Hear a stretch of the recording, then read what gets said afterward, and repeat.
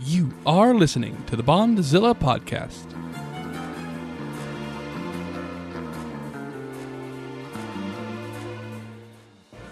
The Bondzilla Podcast is a bi-monthly analysis of two of cinema's longest-running franchises, James Bond and Godzilla. This week, two more monsters, an assassination plot, and Women from Venus. It's 1964's Ghidorah, the three-headed monster.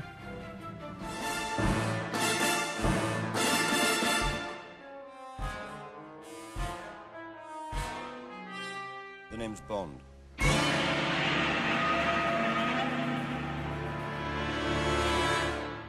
James Bond.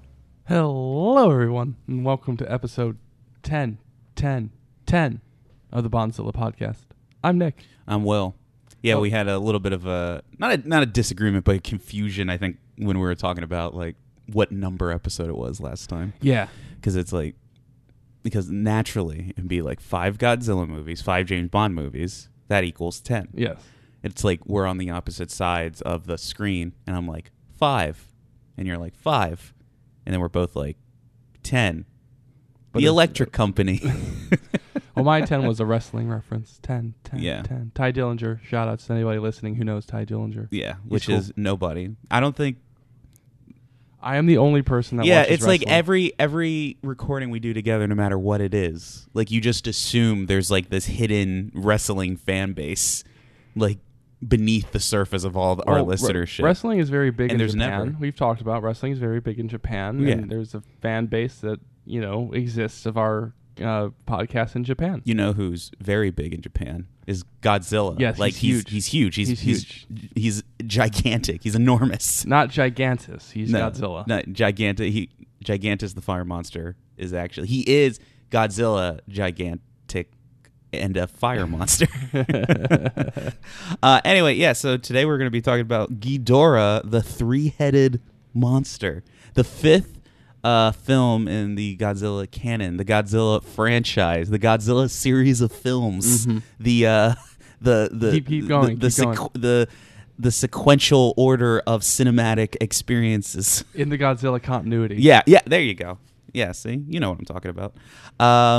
Yes, so Ghidorah the Three-Headed Monster, released in 1964, the same year as our previous installment in the Godzilla franchise. Yeah, I did Mothra notice that versus when Godzilla. I was looking at the list. Yeah, and we won't talk about that at all. Okay, it's never going to be No, it's never mentioned going to be ever addressed. All right. And with alternate titles, Ghidra, the Three-Headed Monster, and that was the original American title. So they just got rid of some letters? Well, we'll get to that in Okay. a minute. Stop trying to burst ahead of me. Well, you're the one that's telling me all this information. And the original Japanese title for the film, and this is actually, I like this one. Mm-hmm. It's Three Giant Monsters, Greatest Battle on Earth. Greatest battle ever. Because I love how, like, in all of these titles, and like all, like, especially with the Japanese monster titles, like I love like how much excitement there is for the They're movies. passionate about because it. They're like passionate. because in like it'll be like Mothra and then like a exclamation point, or it'd be like later on down the line we'll get movies where it's like Godzilla save the Earth. And it'll be like the battle of a lifetime, and then especially like when there's trailers, it'll be like Godzilla versus King Ghidorah in the battle that would change the course of humanity. I love it. I love it. Also directed once again by a veteran of the kaiju subgenre, Ishiro Honda, who of course made. Yes, we were very familiar with Yeah. Mr. Honda. Are you? Yeah. Okay. So going into this movie, we are introducing a lot of different aspects, and because I think we're coming right off of Mothra versus Godzilla, which, as I had mentioned, came out earlier this year in 1964, and hot off the success of that movie, and it was actually released 9 months afterwards. Hold on. Well, it was. They took longer than on Godzilla Raids Again. So. In what? What do you mean? Oh, yeah. Godzilla Raids Again was in 6 months. Yeah. So they said, Well, that one didn't work out well for us, so maybe an extra 3 months. Let's tack on an extra 3 months. This is really like, that was definitely the problem with Godzilla Raids Again. They just didn't have those 3 months to polish everything. And this is considered a direct sequel to that movie as well. So going forward into this movie, the producers of Toho wanted to double down on the success of the Versus concept by crossing over Godzilla with more monsters. And which is, I guess, why it was the greatest battle on Earth. Because if it's the greatest battle on Earth, it can't just be like just one monster. Yeah, one other monster. Can't even be 2 other monsters. It can't. Yeah, it has to be. It has to be at least minimum 3. Minimum 3. If they wanted to put more in, they could. But right now, I think 3. We want to slowly get to the point of like 10 monsters. So going into this movie, did you know anything about it other than this movie also has the distinctive title of not actually having Godzilla anywhere present in the title. Right. I knew of the 2 monsters. Like I knew that they existed. I was a little bit more familiar with kind of at least Ghidorah's look than I was with Rodan. Okay. He's going to be the other one. Obviously, Mothra we saw. Obviously, Mothra we saw. What's wrong with your voice? I don't know. All right. Jesus. Obviously, we saw Mothra in the last movie, so I knew who she was. But I was really interested in kind of checking out these other kind of cool cats on the block. These cool cats. Well, unfortunately, Nick, none of them are cats, and they do step on several blocks. Are there any kaiju cats? Kaiju cats. Sounds like an Instagram account. No, let's start it. Bonzilla presents Kaiju Cats. So as I said, the producers wanted to double down on that concept, so they added Godzilla teaming up, or at least involving 3 monsters, not including Godzilla. Trace. And those monsters included Mothra, again, as we've seen in the previous movie, as this is a direct sequel to said movie, Rodan, an existing kaiju, and a brand new monster by the name of King Ghidorah. Ghidorah, will we talk about that? Yeah, we will. So let's step back a little bit, Nick. Ooh. Step back. There you go. How far back? You're good right there. Stepping back a little bit, Mothra returns, only this time just in her larval state. So we don't get any flying Mothra action in this film. And Mothra returns alongside with the Peanuts. If we remember Very the Peanuts, excited about that. The Peanuts, the twin pop singers returning to reprise their roles as the Shobijin fairies from the previous film. Well, I was excited about that. Yeah. I'm becoming a big fan of the fairies, and we'll talk about it a little bit more. But I'm very excited by their presence. But let's talk about, because I thought we just had this because obviously this is a big monster mash. All right, so let's talk about our first new addition to the Godzilla franchise is Rodan. Okay, who Rodan. It can only be described as a giant pterodactyl monster with the ability to fly at supersonic sounds. Whose original Japanese name was Radon, which was taking selective letters out of its original prehistoric name, Pteranodon. Pteranodon. Oh, okay. Radon. I see what you did. I see what they did. Here, there. let's do Electric Company. Ray. Don. Radon. No, you got to say it at the same time. Oh, okay, Ray. Don. Radon. See? We're educational. The first appearance of Rodan was in its own standalone film called Rodan. Rodan. Which was released in 1956 and also under the title, and this is what I was talking about with titles, Rodan, the Flying Monster, with exclamation points. So they're very excited. I don't know why they're so... I guess it's not like they're excited. It's just kind of like, Rodan! Not like, Rodan! Well, also at that point, there really hadn't been a flying monster. That's true. You had Godzilla, and then, you could have had Anguirus in that time. Mm-hmm. There was no Mothra yet.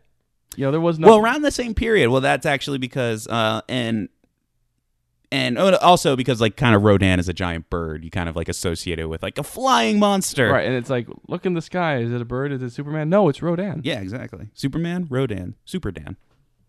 Hey. So that was the first appearance, and in a film in 1956, also directed by Ishiro Honda. Ooh. And this was during the period right after Godzilla's release, and after Godzilla Raids again, of the giant period of kaiju films that were released at the time, along with such films as Mothra. And this Rodan also was met with a lot of success, both in Japan and across seas, which kind of led to Rodan being one of the more successful kaiju monsters, along with Godzilla and Mothra. That movie, just to give you a little bit of context to what that movie was about, the movie revolves around the discovery of two ancient giant pteranodons that resurface to cause chaos. The protagonists succeed in defeating one of the Rodans when it falls into a volcano, and the other follows suit to join its mate in an act of suicide.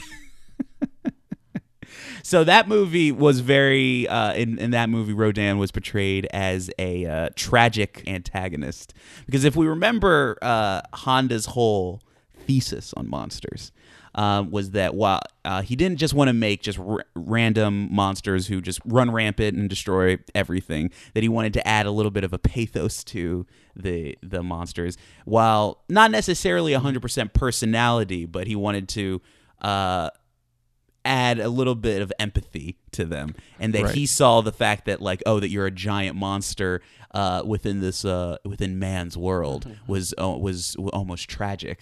That being a giant flying monster was a burden upon you. Interesting. So that's why Maybe Rodan is seen as a tragic character. A little bit more as we talk about the movie, or not. Let's see.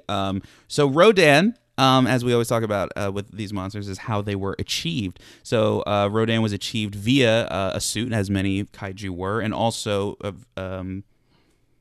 he was achieved via a suit like most monsters were, and then also via a wire-operated puppet for flight. So it would be kind of like a little Rodan plane on a wire being what's it called, like dragged around in the sky. Seeing the movie, that makes a lot of sense. Yes. In fact, the original suit actor, Haru Nakajima, almost drowned when a wire snapped over a water tank. Ooh. Near death number one? Yeah. Maybe the Japanese kept their near deaths a little like close, like maybe close to the chest. I don't want to step on anybody's toes, or I don't want to get political here, but for some reason I feel like that a near-death could have been swept under the rug a little bit in like early day cinema Japan. I mean, I don't know. I'm not sure. And then the original, in the original film of Rodan was also seen, as I said, with the ability to fly at supersonic speed, but was also another monster that, as I like to call it, originally had a breath weapon. So as we see with many Godzilla monsters, has the ability to shoot something out of their mouth. Which is an ability that was only really seen in that first movie, but never really seen again. Because I guess you can't give everybody just breath weapons. With every monster, we talk about the roar of the monster. Do you remember Rodan's? Do you remember Rodan's roar? A little bit. Yeah, so a little bit. Yeah, I would say so. So the roar in this case was achieved with the same technique used with Godzilla's roar, which, if we remember, was a resin glove wiped on a cello string but slowed down, and that same technique was combined with sped up human voices to achieve the sound of Rodan, and I have that sound here.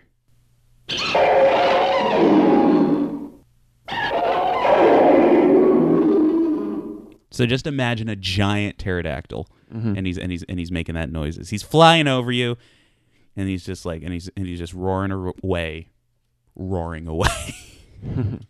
So anyway, Rodan's roar. So yeah, Rodan's roar. And analyzing it, the ending of that roar is very interesting because it sounds like he's kind of just moaning, like he's not having a great time. He's a tragic character. He is a tragic. He's character, not having a and it good does time. Add to it. Yeah, he's diving into volcanoes. I'll give on my roar scale. I'll give that a solid. I'll put it on the 6 scale. I think it's a fine roar. I don't think it's the best one we've heard so far. But it kind of fits the character, which is why it isn't lower. I think that 6 kind of is added because it fits the tragedy nature of Rodan. Should I give my overall thoughts on Rodan? Yeah.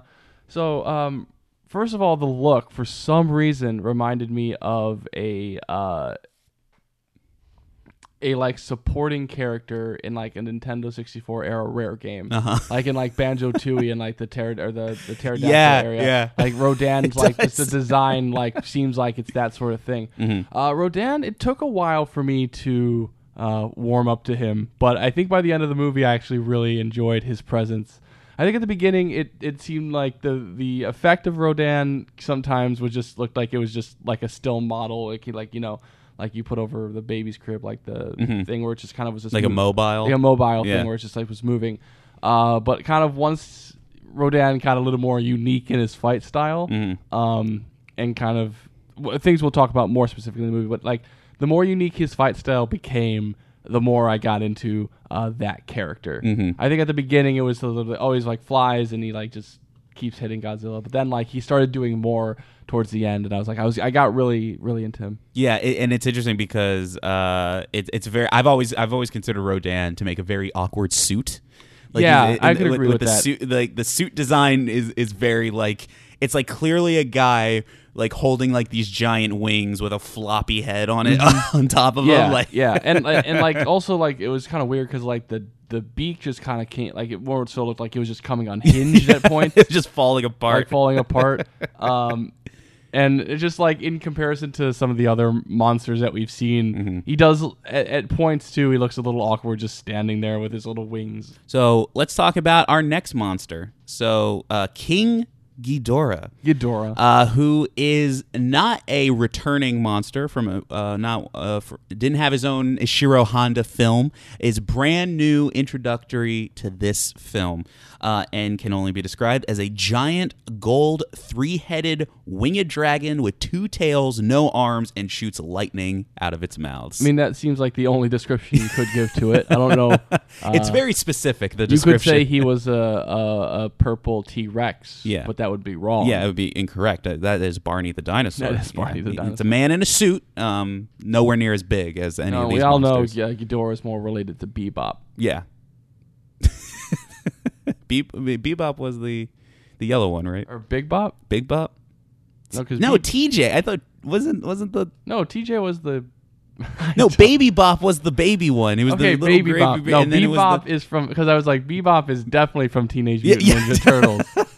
Baby Bop is the yellow one, and that is Ghidorah's closest living relative.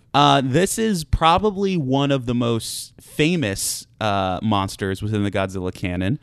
Ghidorah was originally created specifically for this film because the producers and writers wanted to do something different with a monster. Beforehand, we have seen monsters that were either mutated by radiation or were some ancient prehistoric beast or guardian of the world. Well, this time we wanted to take it to space because we have yet to have a monster from space, and that is where King Ghidorah comes in. Originally, King Ghidorah, the design and the whole King Ghidorah shtick was rumored to be representative of China in the fears at the time because there were rumors that China was developing nuclear weapons.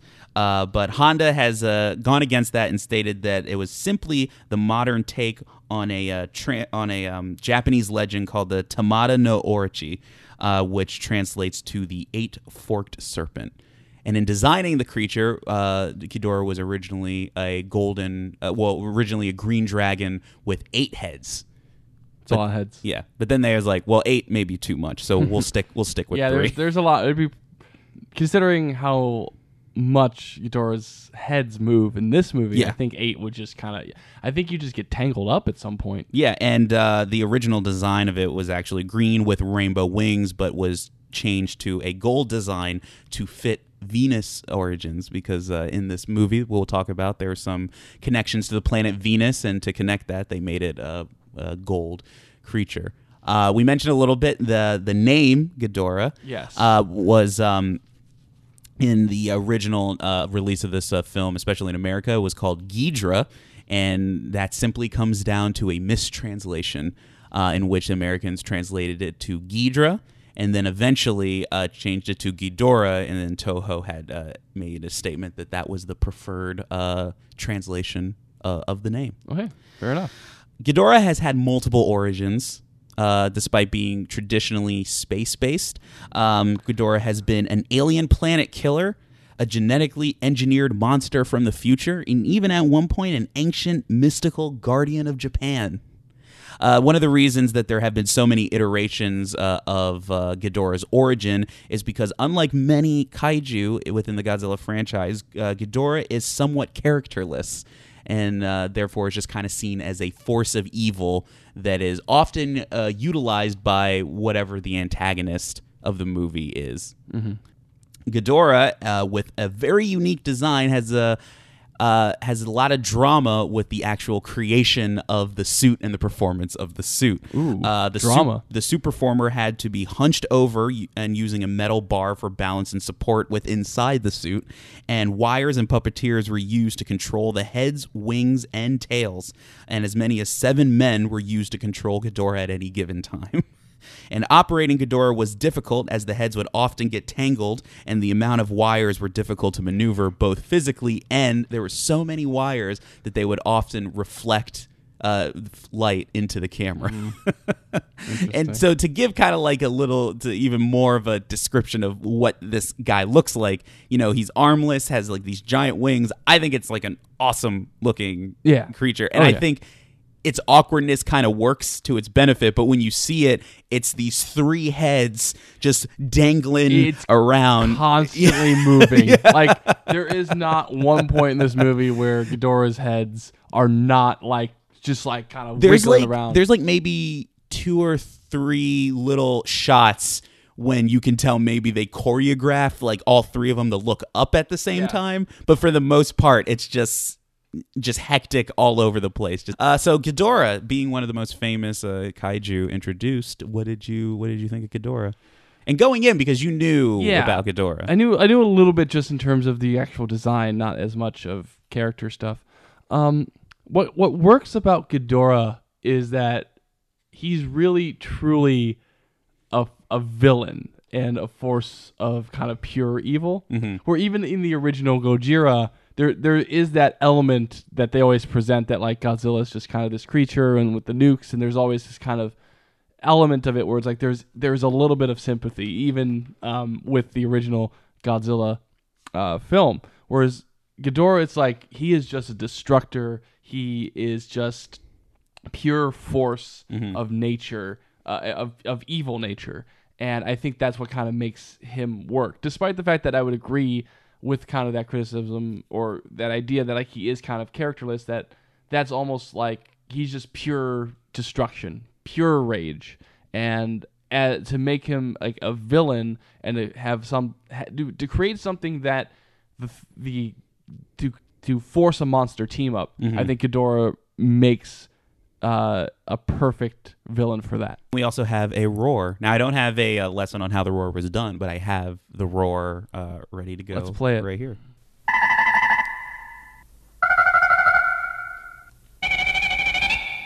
So normally, like how it's usually done in the movies, it's like usually all 3 of those, and then it's just like either overlapping or all together. It's very different. Yeah, it's very different. And what I like about even all the roars is like it's like so far we've had very distinctive roars for everybody. I think this being one of like the most unique one, because it doesn't scream, "I'm a destroyer of worlds." Yeah, and not that I thought like that's what it was going to like say. Right. Like he was like it's like a giant dragon that's like, "I'm going to kill you." Like it's not like that. No. Yeah. Not Smaug. Yeah. It is good. It's kind of like it's a 3-headed Smaug. It is. Yeah. Yeah, so it's hard to rank that one for me because it's just so different than everything else. Mm-hmm. Gut tells me I'm kind of gonna lower that. That's gonna be a lower ranking, not because it doesn't work, but just because just as a roar, it's okay. So 4. I'd probably These give are it a 4. great roars. I don't think you're appreciating these roars enough. Getting into the actual some of the behind the scenes actual not the development, but the conceptual and the writing of the movie. The producers, while wanting to stick to the formula, the writers of the film wanted to change things a little bit story-wise. They wanted the monster action to intertwine more with an independent human story as opposed to just humans reacting to a monster attack. So that's kind of like the direction they wanted to go. Read all about it. Humans are reacting to a monster attack. No, it's more like extra, read all about it. Giant monster attacks. What are you going to do? Like that. That's just more what stand there? No, get out of here, kid. It's like that's not what the paper says. That kid's just yelling at people. The biggest change to the franchise would be a decidedly more comedic and campy angle with writer Shinichi Sekizawa, who spearheaded a lot of the story direction, thought that a more fun and more personable monsters would be the way to go. And interesting to note that as we get into this movie, we'll notice that the monsters are decidedly more comedic than the human characters, as we've seen. Because we've seen a lot of the comedy be done via the actors and the dialogue. How can we forget? Do you have Attorney of Mothra? Or how can we forget? I got to find a wife now. Oh, yeah. I guess that's the whole 10-minute plot line. Not in this movie, though. This in terms of the film history, though, as we talk about film history sometime, it's interesting that this film would adopt that more comedic angle, and it's mostly you could see a trend, an increasing trend worldwide in cinema that camp was being adopted as more of a style around the time of the 60s. And while a lot of these shows didn't come out until after this movie, we can see this in such things as the Adam West Batman, the British Avengers espionage show started to highlight a more campy comedic angle that was completely intentional. As such, camp comedy became considerably more present in Japanese productions overall, to the point that they kind of just considered a lot of entertainment to be campy and funny, to the point that this movie, Ghidorah the Three-Headed Monster, was released as a double build, both with a comedy, both in the U.S. and Japan. And in the U.S. was released and paired with Elvis Presley's Harem Scarum. Harem Scarum, all-time classic. And I also have the tagline for that double bill. The tagline was, "The Beat and the Beast make a holiday feast." I like that. And it's also interesting to note that a more comedic angle to Godzilla is what arguably made Godzilla even more of a distinguished character, as opposed to just a monster. And just increase the character and the popularity, I would assume, of Godzilla.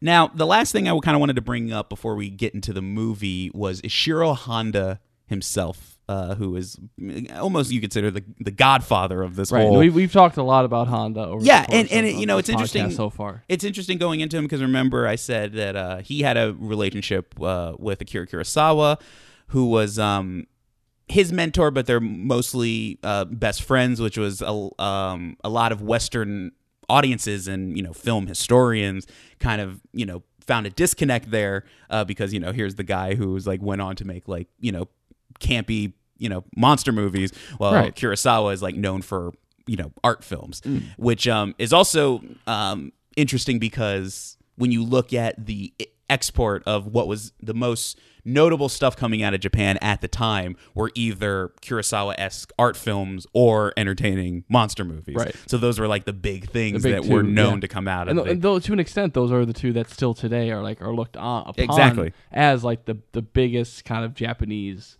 cultural filmic things. Absolutely. And the reason I wanted to bring Honda up because Honda Honda made the original Godzilla movie. He did. Which was a dark kind of thesis of destruction and nuclear warfare. So how does this guy go from making that to kind of being the director of these movies that ultimately take a comedic angle to them? And the answer is that Honda was a little bit he fought back against a lot of the comedic angles. okay. Because I think in general, from what I've discovered, is like he was all game for wanting to make monster movies, absolutely, and that he was able to make like adventure monster movies with Mothra with lessons in it, than the tragic antagonist monster story with Rodan and the big, kind of like horror story with Godzilla. And I think it just at this point it came down to this is the direction the writers wanted to go, and we have a classic case of the producers saying like, nope, this is the direction to go. And we always talk about American producers in the studio systems. Well, it seems that the Japanese producers and studio systems were way more strict than you could ever imagine. And, essentially, like, if there was like, this is the direction you wanted to go, this is just what you were going to do. And Honda also has another interesting relationship to this film, because this film shares a lot of overlap with another kaiju film called Dogora, which was a movie that came out, which was a movie about a giant jellyfish that came from space to destroy everything. So that element of like, let's do something new with the space invaders. And that movie was also directed by Ishiro Honda. Ishiro Honda. And was also released by Toho? Well, by Toho, yes, Yeah. but was also released this same year. Busy man. Busy man. And also remember, because the production of these movies is like you have Ishiro Honda, the director, and then you have Tsuburaya, who's the effects director. So there's a little bit of like a disconnect between, directing all the effects and then directing like, a lot of the quote unquote human stuff. But then obviously everybody works together. Well, Honda seems like he's a lot like Guillermo del Toro, except that Honda actually seems to finish the movie that he starts making. Let's see. So overall, the film would go on to demonstrate more genre subversion within this subgenre, namely, as I said, comedic monsters. And as we get into the movie, another interesting note is that more prominent and assertive female characters would also be another element that we would see in this movie. And I think that comes from just wanting to have a more independent human story from what we've seen before. And finally, this would be the first time that Godzilla and other destructive monsters would become defenders of Earth. Yes. Very apparent in this movie. Any other questions about the production? To really compare it, it's like Godzilla, Rodan, and Mothra are the Avengers, and Ghidorah is Loki. Yeah, exactly. And it's like they have to come together. This is the threat that they have to come together for. Uh-huh. That after all this time of doing their own thing. Yeah. Except the Avengers didn't really destroy things, I guess. I mean, Cap destroyed Nazi Germany. That's what Civil War is all about. Yeah. It's like, you actually were destroying things. Yes. That'd be like if you have a civil war for monsters. And they're like, you destroyed all this stuff. And they're like, we know. Yeah, Iron Man used to, sell nukes. Yeah. Thor was kind of an asshole. And Cap destroyed Nazi Germany, so I guess they all were similarly destructive. Mm-hmm. So, any other questions about the production of anything that like caught your eye, caught your interest, or anything clarification you need? No, I did notice that we got Akiko back from our last production. Yeah, this would be her name is escaping me, but Akiko, she plays the Bond girl in our last episode. You Only Live Twice. Aki, yeah, and she returns as the princess in this film. Yeah, and we'll talk about that in just a second. But other than that, the producer, because she was also in another film, I think she may have been in Dogora as well. Okay. In which the producers of that film were unfortunately not as enamored with her acting, but did comment but she's got a rockin' body. Is that like translated directly? More or less. More or less, okay. But essentially, she was in that movie. But I think that ultimately, like the actual directors of this movie, kind of like wanted to make use of her. I think that's just sexist producer speak. Yeah. All right. So that's the creation of Mothra. It's interesting, or this movie. It's interesting, kind of like going into it. It's like kind of like in terms of production history. It's like Yeah. they just rush into doing them. Well, you know what? I should say. It's like it's kind of similar between us. You know, Yeah. it's like the Bonds is kind of the same way. Well, I should say that maybe this is like another big element I should mention about just film history in general and how Japan treated a lot of their blockbuster entertainment. Because the way that Japan saw it was very much like put into production, make like 6-8 blockbusters a year. And I mean, by blockbuster, it'd be whatever their main form of entertainment was. So it's like put out like 2-3 Godzilla movies a year, put out like all this other comedy series that we have a year, like just Yeah. make a bunch of them because they made them relatively cheap. Like, you know, Yeah. they didn't spend like a bunch of money on them, but like, you know, Right. they had a budget. But the plan is like they're putting out a bunch of movies that they know are going to be successful. So, and really all they needed were like 2 of them or 3 of them to be successful. Yeah, and that would like make sense. Yeah, so it's just Very interesting interesting. that they were that their approach to releasing movies was kind of like, I guess for lack of a better term, like saturate the market with something and like throw a bunch of sponges out there, and then We'll 2 of the see what sponges. happens. Yeah, we'll see which sponges soak up the most water. So that's kind of like what's interesting about like seeing like it was like three of these monster movies were made this year because they weren't going to be like, we're not going to wait like 2 or 3 years to make another Godzilla movie. I mean, Like put it again, out. it's Come like on, let's same thing go. with the Bond franchise. At least initially, there was like we're just gonna pump these out once a year. Yeah. and they still make them quality and still make money with them. But like, you know, let's just make these. Absolutely. All right. Well, let's get into Ghidorah, the 3-headed monster, the greatest battle on Earth. Let's do it.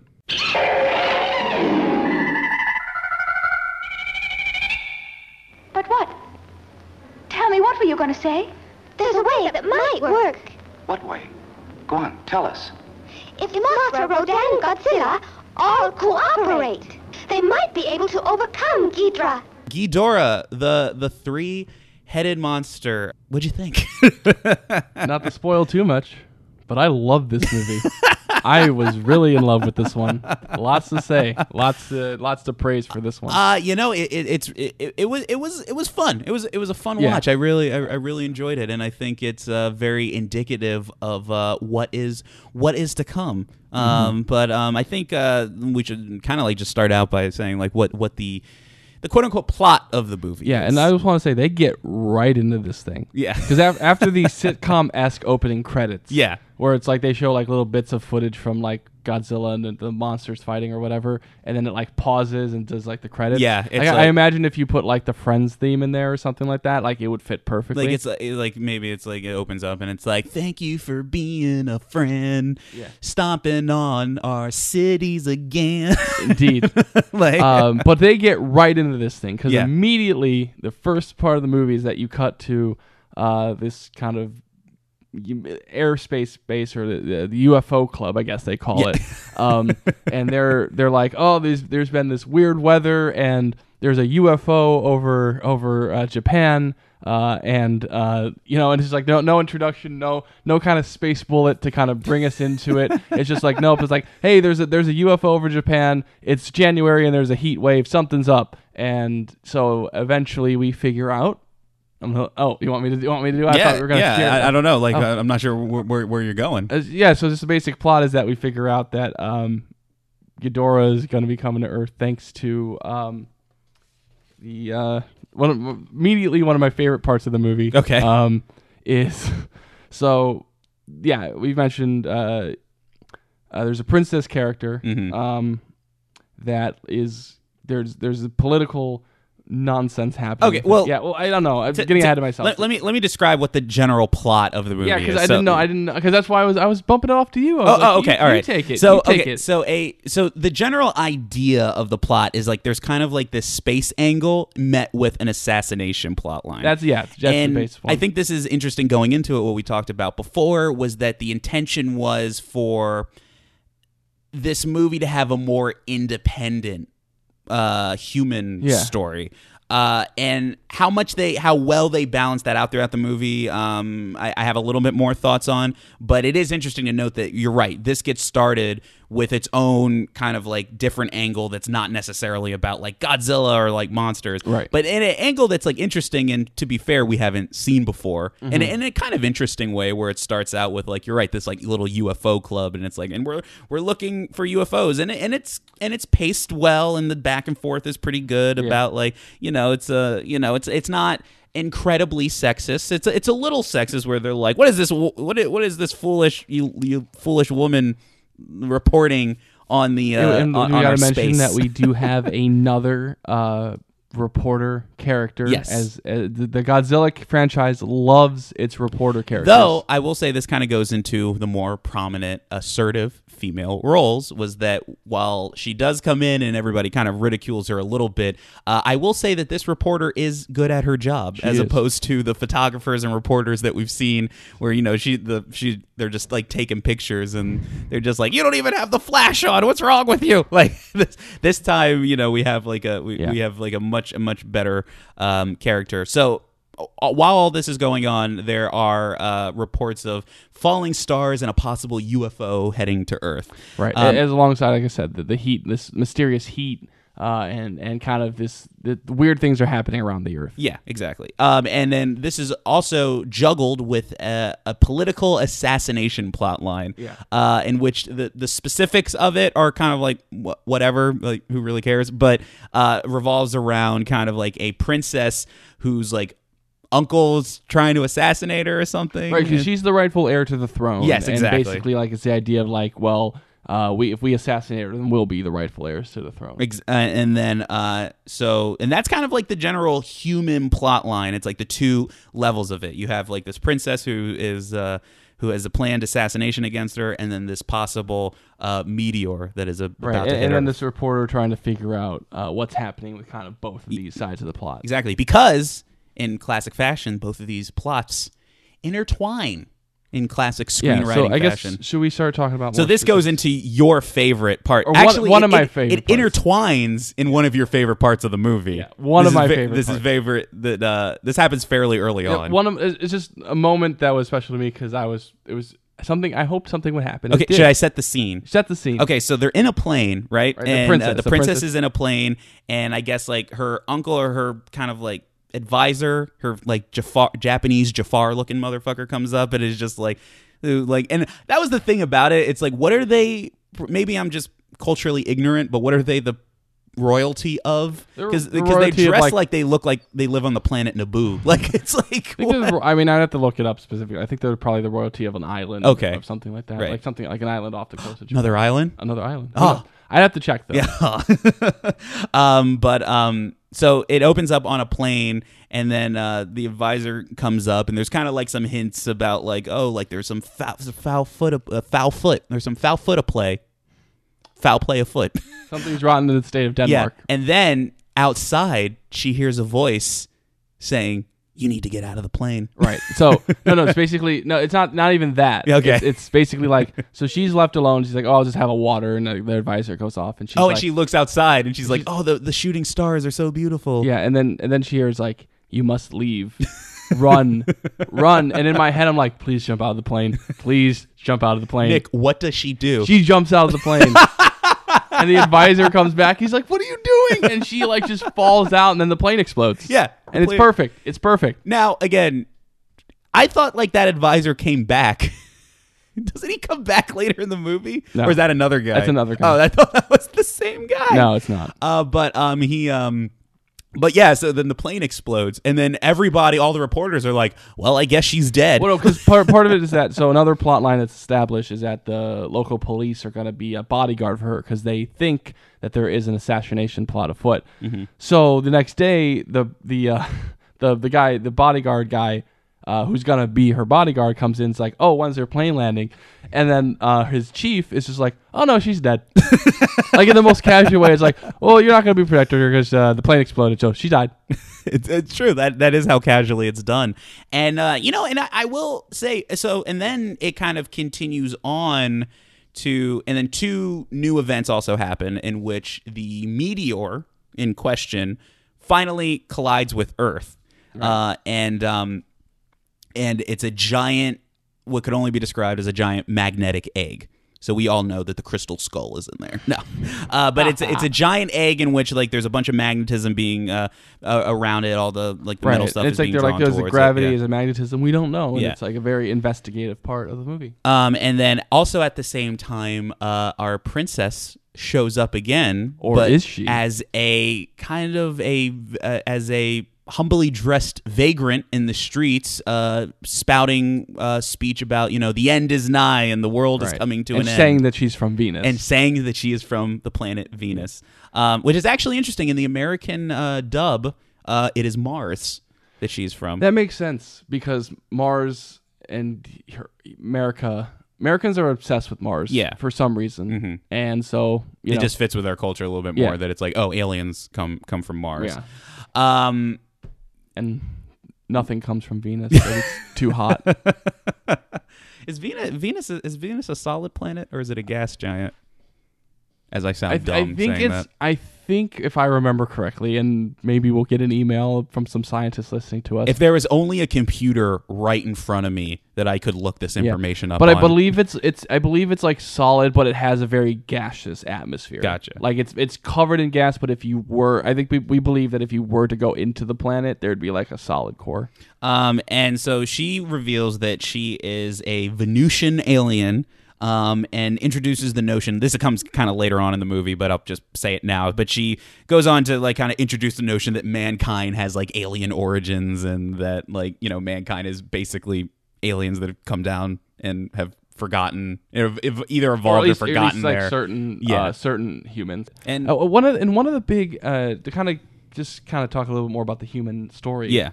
One of the things I've been kind of impressed with so far with the Godzilla franchise, and just kind of one of the things that'll be interesting to see continue going forward for me, is I've been very kind of interested and impressed with the ways and how it works, doesn't work, but just the kind of different ways you can do different types of stories within these Godzilla films. Yeah. Like this one, has the whole assassination kind of action plot to it, and it's like just interesting that it's so different than things like the as silly as it was, like the more businessy and elements that were in Godzilla versus Mothra. Right. And it didn't really work in that movie either, but the kind of romantic comedy elements of Godzilla Raids Again, that these movies are very malleable to kind of include kind of almost whatever story you want. Right, true. And still relate it to this big giant monster battle. And it's very, very interesting to me, and I felt it really worked in this one, and kind of adding that assassination plot element and kind of having these different shootouts, and I'm just really interested to see how that will continue to go forward. And talking about introducing some of the crossover elements, let's talk about the fairies come back in this movie. So I Shojin. am becoming a huge nerd about these characters now. And they are introduced, and their introduction and their role in this movie is interesting. So they're introduced on a talk show. Yeah, I was gonna. Yes. So there's a talk show that's going on, and it's the characters. We should mention, I guess, that the reporter and the cop are siblings. Yeah. So they're together at home. They're watching the TV, and it's like this show. It's like, where are they now? And it's like these two guys. It's like, we find out where are they now, and these two kids come on. It's like, who do you want to see, guys? And they're like, Mothra. And it's like, Mothra. You really want to see Mothra? And the kids are like, oh. And then so the fairies come on, and they're like, oh, can we see Mothra? And then they sing a little song, and we get to see Mothra on the island, still in his larva state, with the still being praised by the Infant Island locals. Yeah. Seemingly nonstop. Yeah, we were trying to determine, like, do they take shifts, or is that just like their eternal damnation of having to bow to this larva monster? Hey, can you come in at 3 today for the Dan got sick, and we need an extra front man for the praising today. I have tickets to go see the screening of the fairy show, and it's like I can't miss it. I got Allman Brothers tickets. So I was thinking when we were watching it, like, oh, this is going to be a big joke or something, like, oh, like these guys are going to play a joke on these kids. And then the fairies actually show up and are like, oh, I'm like, flying carpet. And they're flying carpet thing. I'm like, oh, so this is actually happening. Like the fairies are actually like these celebrities now and going on TV to like Mothra. And it was intentionally made that the fairies have a lot more of have more of an assertive role in the movie, that their introduction is portrayed as kind of like, oh, like, you know, kind of celebrity status, and that everything that they do in the movie is like kind of taking action, and they have a more important role because and frankly, their role in the previous movies have kind of, in all the previous movies, Mothra and Godzilla have been being captured, or like, you know, kind of being at the mercy of, you know, man's world or whatever. But anyway, yeah, monster movie. Let's talk about the monsters. Let's talk about the monsters. So everything kind of like continues on where in the crater that well, it's interesting to note that where the giant magnetic egg crashes is actually in the same volcano, or the same area that one of the Rodans that the Rodans died in. Yeah, within that movie. The Rodans. Yeah. That also sounds like a sitcom. The Rodans. So Rodan appears out of, he was like kind of buried in some rubble. Yeah. And then just appears in a very and actually, like, people have acknowledged, and you had kind of mentioned that this Rodan suit is not as great as the Rodan suit in the original movie Rodan, and was kind of given a goofy look. Yeah. And I think that was intentional to change him from like the tragic, destructive monster to the kind of more like Don Knotts goofy, goofy looking creature. I'll also kind of, because I remember you had talked about it, I actually kind of like, maybe it's because it's like still a little goofy, but I kind of like the portrayal of Rodan, like effects wise. Like, it's clearly, like, you're right, it's like a little kind of like a plane on a string being like flown around. But I thought like with the camera work, and especially like when it eventually fights Godzilla, I think they cut around it in very like I think threatening, they cool do a ways. good job as it. And again, it's like, I think Rodan works a lot more, honestly, when he's in like the same frame as Godzilla. I can agree with that. And when there's actually kind of things going on with him in terms of the other monsters. So, and then after that happens, that ship that they said don't go on that ship, then Godzilla shows up and just destroys the as he is wont the boat, to do. Yeah.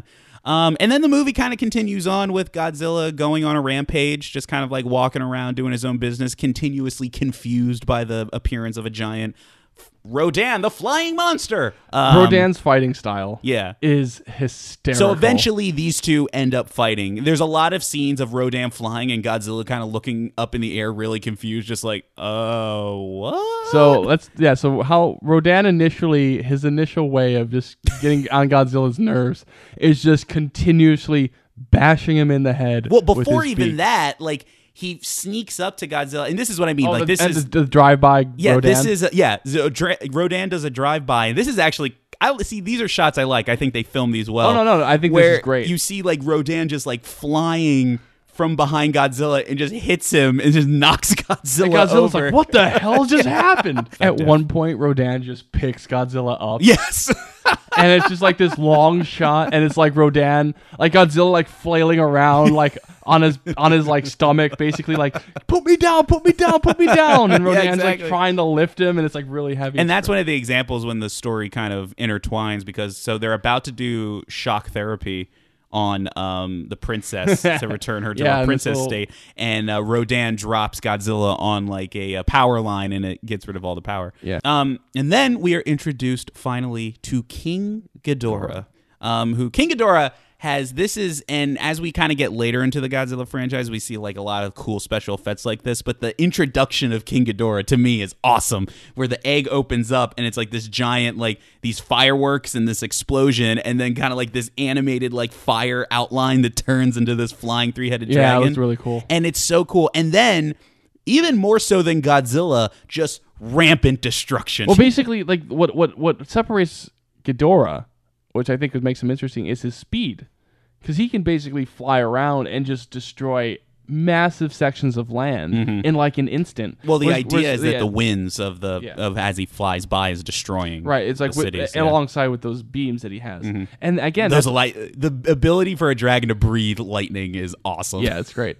It's interesting that you mention the ability as he flies by, because Rodan also has this ability too. And that's kind of like what's kind of cool about, you're right, about these monsters, is that they introduce different ways in which all these monsters would be able to destroy. It's like all these different aspects of a storm, essentially. But what's interesting about this ability to fly over cities and destroy them is that it was the origin of creating footage that could therefore be recycled in other Toho movies for destroying places, because it's not a monster in the frame, it's just cities being destroyed. Right, yeah. So they would sense. Yeah, so they would recycle those that footage for other films.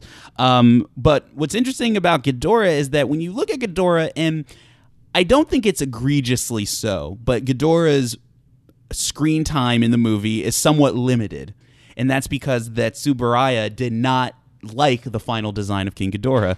Is that while loved King Ghidorah on the page, found that the actual design and on-screen presentation was flat and awkward, and therefore didn't like the finished product of him.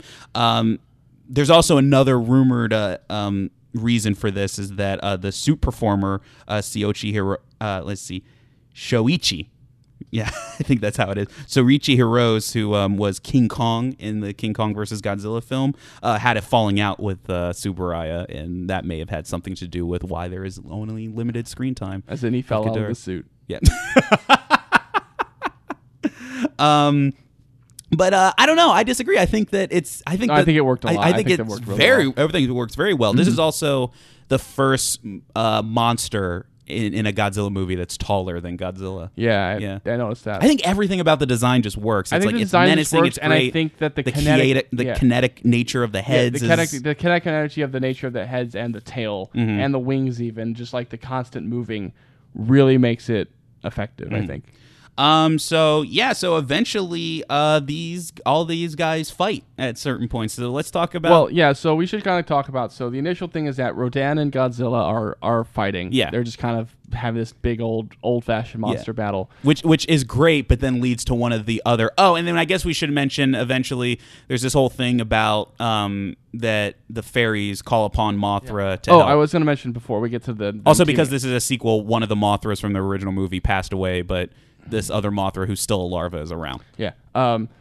Before we get to the team up, one of the other great elements of that Rodan-Godzilla fight is when Godzilla just body slams Rodan. Like, you just see it, like, you just see Godzilla pick up Rodan and just flip him on its head and just, like, throw him down. It's awesome. Great. Yeah, so basically the fairies convince because the defense force and the government's like, They do the whole thing again. Like, you think we're really gonna use nukes against Ghidorah and Godzilla? Well, then come up with a better plan. And then like they come in to the office. Like, the reporter brings the fairies, and they're like, the fairies are like, the only way we can do this, the only way we can defeat Ghidorah is if Mothra convinces Godzilla and Rodan to work together. It's the only way you're gonna beat him. Otherwise, all destruction will be wrought. And basically, like, the government's like, all right, fine, call him. Make a good point. So, and what's really interesting about this too is that I was expecting at some point, because we see when the fairies are on TV earlier, we see that Mothra, is still in the larva state. And I was expecting, like, part of the big thing is, like, the larva's going to go in, like, a cocoon, and then it was going to, like, we're going to get Mothra back. But no, the larva stays the larva the whole movie. Yeah. Which even creates an even more interesting dynamic, because the larva comes across the sea from Infant Island, finds Godzilla and Rodan, and tries to convince them to work together.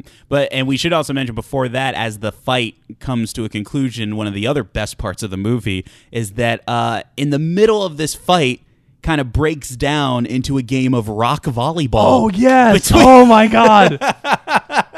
This was incredible. It's a fight because one of Godzilla's moves is like he kicks rocks at Rodan. Or he picks up rocks. Yeah. Well, at one point he's just kicking him. He's just kicking him at Rodan.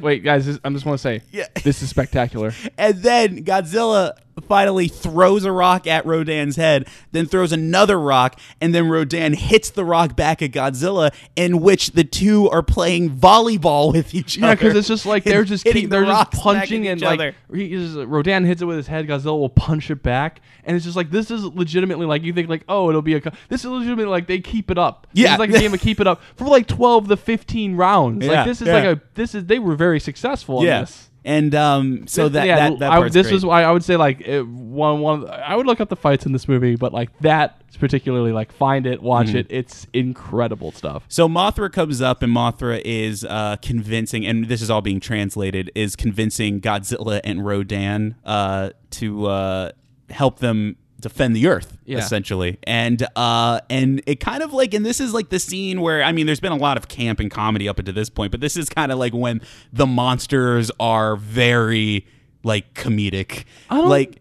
Well, I mean, comedic and personalized to the sense of Rodan, like Mothra Mothra breaks up the fight by shooting its silly string at them, in which both monsters laugh at each other when that happens. So like Mothra shoots it at Rodan, and there's like a scene of like with all like the gunk on on Rodan's face, and Rodan like has a look to the camera like, you gotta be kidding me, and then it cuts to Godzilla. Godzilla just like hunches over laughing, just like so it's just like it's definitely but I also something we haven't really seen. What I really liked about this scene was I also felt there was that really great hinge of drama with them trying to convince it, and to what we were talking about before, which Godzilla at one point says, I don't want to help humanity because they bully me. Well, no, but that's what I was saying. It's like it goes back to that whole idea that these are monsters, like they're too big and they don't like. That's like at the end of the day, like Godzilla and Rodan are kind of just these big creatures who don't, they might not even really realize like the destruction that they truly cause, and like they are just kind of these forces of nature that are going around and just kind of doing their thing. And I really like the idea of like, I also like that they're like shoving each other and everything too. Yeah.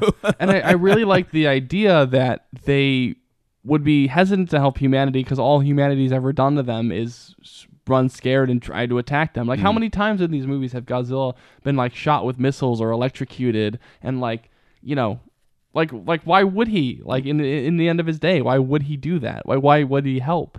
He's also killed a lot of people. Yes. Yeah. But this is also where I thought that like there could have been more drama with the human storyline, because you could have done something where they're trying to figure out like or Godzilla and Rodan are like, no, we're not going to do it, and maybe like the reporter comes out and it's like, you guys, like, come on, like, and then they like that. Yeah, I'm just saying, like, there could have been something where it's like, I get you. They come in and they're like, that's like the whole, maybe the message of the movie. Yeah. It's just like they, even the enemies, in times of these troubles, like we can work together. I think that comes across either way, though. I mean, it does, but I felt like it's just in terms of just a storytelling. It would have even been a great arc for the reporter, because at the beginning, the reporter is very skeptical of all this, and it would have been nice to see her like kind of fully go into this and be like, we have to help these people. I can see that. Yeah, see, that's where I think like you're right. I think for me, like I think the drama could have been a little bit more. Yeah, but that's what I'm saying. Like I think like you could have done more.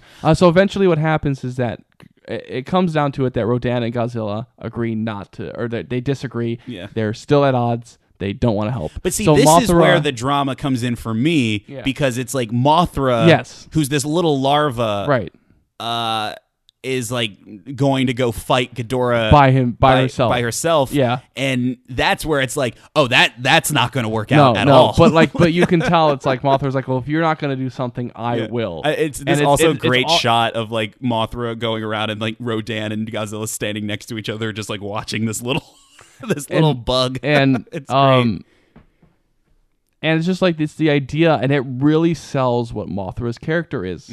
Like, she is a protector of Earth, and she is a protector of her people on Infant Island, and she, at the end of her days, no matter what happens, it's like she's going to go out fighting because that is what her duty is, and that's what she believes. And it really sells you that these monsters do have greater character than just being these forces of nature. That's beautiful, Nick. It's beautiful. And then Mothra goes down and just gets her ass handed to her. Gets knocked up in the air, does like a flip. Immediately. And then Godzilla and Rodan kind of... They finally intervene. They finally decide that we understand that there's more at stake than our personal differences. Yeah. And the fight itself is great. It's a lot of fun. I love it. I think at one point... all three monsters work well together, and it just kind of... It's might be my favorite, like, fight Because I mean, there's a lot of stuff from the King Kong, the last. I think King first. Kong still takes it from Yeah, me. but like this I is really close second. like this entire third act, like this whole last sequence with them. I thought that it really played to each monster's strength. I thought that there was just a lot of cool moments and a lot of some cool comedic moments some too. comedic moments, some dramatic moments, and some really inventive ways of them just kind of, Godzilla gets shot in the balls at one point he by does. Ghidorah's electric breath. Yeah. Which is really weird, and in his butt at one point too. But then it and then it culminates into them finally gaining the upper hand on Ghidorah with Mothra getting on Rodan's back, getting some air support. That was put the, awesome. To Like put that's the the silly that's the string type of on thing I him. was Yeah. talking about before. It's just like the incredible nature of how creatively they're able to team up all these monsters to. And then Godzilla just throws him back into space. Yeah. Well, kind of like at the end of the day, like Godzilla throws him, and Mothra covers him in the silk, and it just seems like Ghidorah just gets annoyed to the point of just like, not worth it. Yeah. Nope. Yeah. It's like there's like a movie that's like that where it's just like or a TV show where they're like at the end of the day, this guy's like, oh, screw it, I'm done. Right. I'm just not doing this anymore. Yeah. Well, it's the end of The World's End. That's what I was thinking. Yeah. Thank you. I was trying to place it. Yeah. And I guess we should say that at this point that the human story wraps up with the assassin almost getting a shot in at the princess, and the princess gets like knocked back into her old memories again. Like she gets shot, Yeah. like, and then like passes out for a second. The assassin dies, but before he dies, he catches a boulder. like the monster fight creates an avalanche and all these rocks. Obviously, it's like a giant set and it's prop rocks, but like prop rocks. As all the rocks are coming down, the guy like catches a boulder and then falls over. And then it's great. And then the movie kind of ends with, the princess getting, and this is where I mean, like, I think it kind of works. And I think it's like interesting because it's like, oh, here are at least more so than the Godzilla movies before, at least these are characters that I know and have followed throughout this movie. And it's kind of like, okay, and then now their story is over. But I guess there was like supposed to be like some drama of like, oh, like the princess like had like didn't or did remember the good times that she had with these people.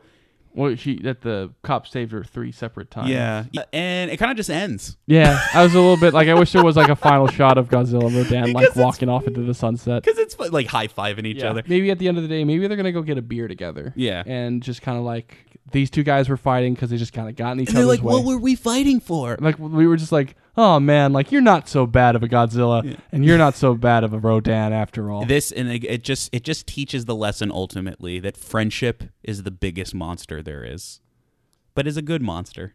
Maybe it's just, it's like that heartwarming story where like, oh, I thought all Rodans were like this, but you've proven to me that you're, you're They're not. They're like Gimli and Legolas from Lord of the Rings.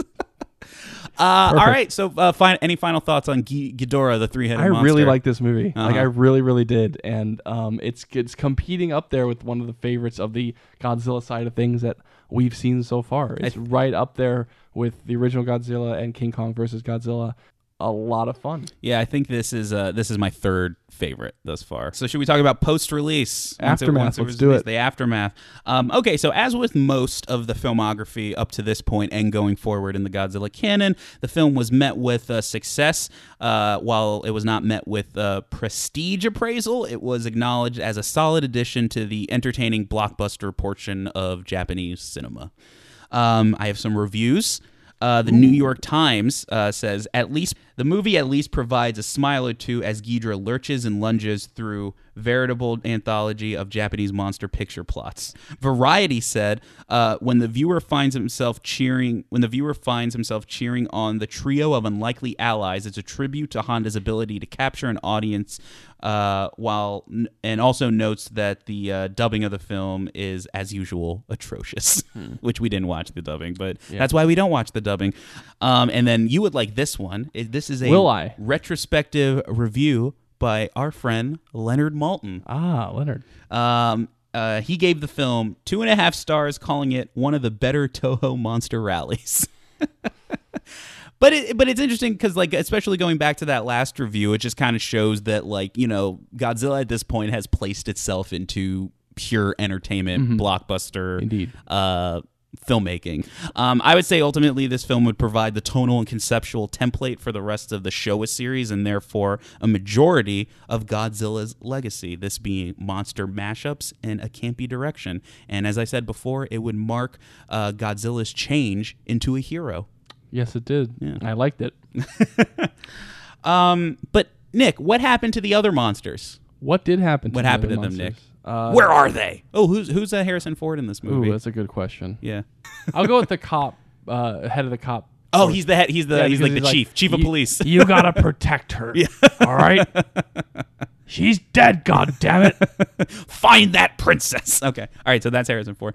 Rodan would go on to make sporadic appearances in the Godzilla canon, mostly as an ally of Godzilla. And Ghidorah was henceforth portrayed as the closest thing Godzilla had to an arch enemy, and with the exception of one example, would always be portrayed as the villain. And he would also go on to make one appearance as the main villain in one of the Rebirth of Mothra films.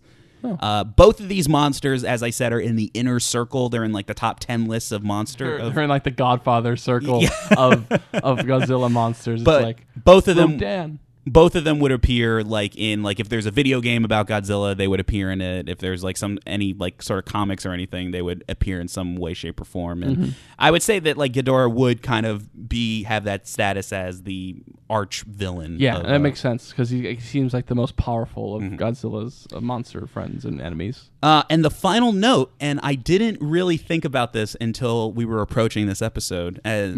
So Godzilla, King of the Monsters, which will be a direct sequel to the 2014 American Godzilla, directed by Gareth Edwards, will actually feature this same roster of monsters. Indeed. Which was interesting because the roster of monsters, being Godzilla, Mothra, Rodan, and King Ghidorah, was announced a long time ago and confirmed quite recently, and it never occurred to me that this old movie, Ghidorah the Three-Headed Monster, was also the culmination of these three monsters. I really, honestly swear to all my heart that the fairies are small and they make an appearance. I would totally... You're making me into like a nerd about this now because I really want that to be an appearance. Now, it's interesting because it made me think of like, is that movie going to share similarities with this one? Because so here's something. So there's a release synopsis of the film that hints that all four of the monsters will vie for supremacy, but does label Ghidorah as Godzilla's ultimate nemesis.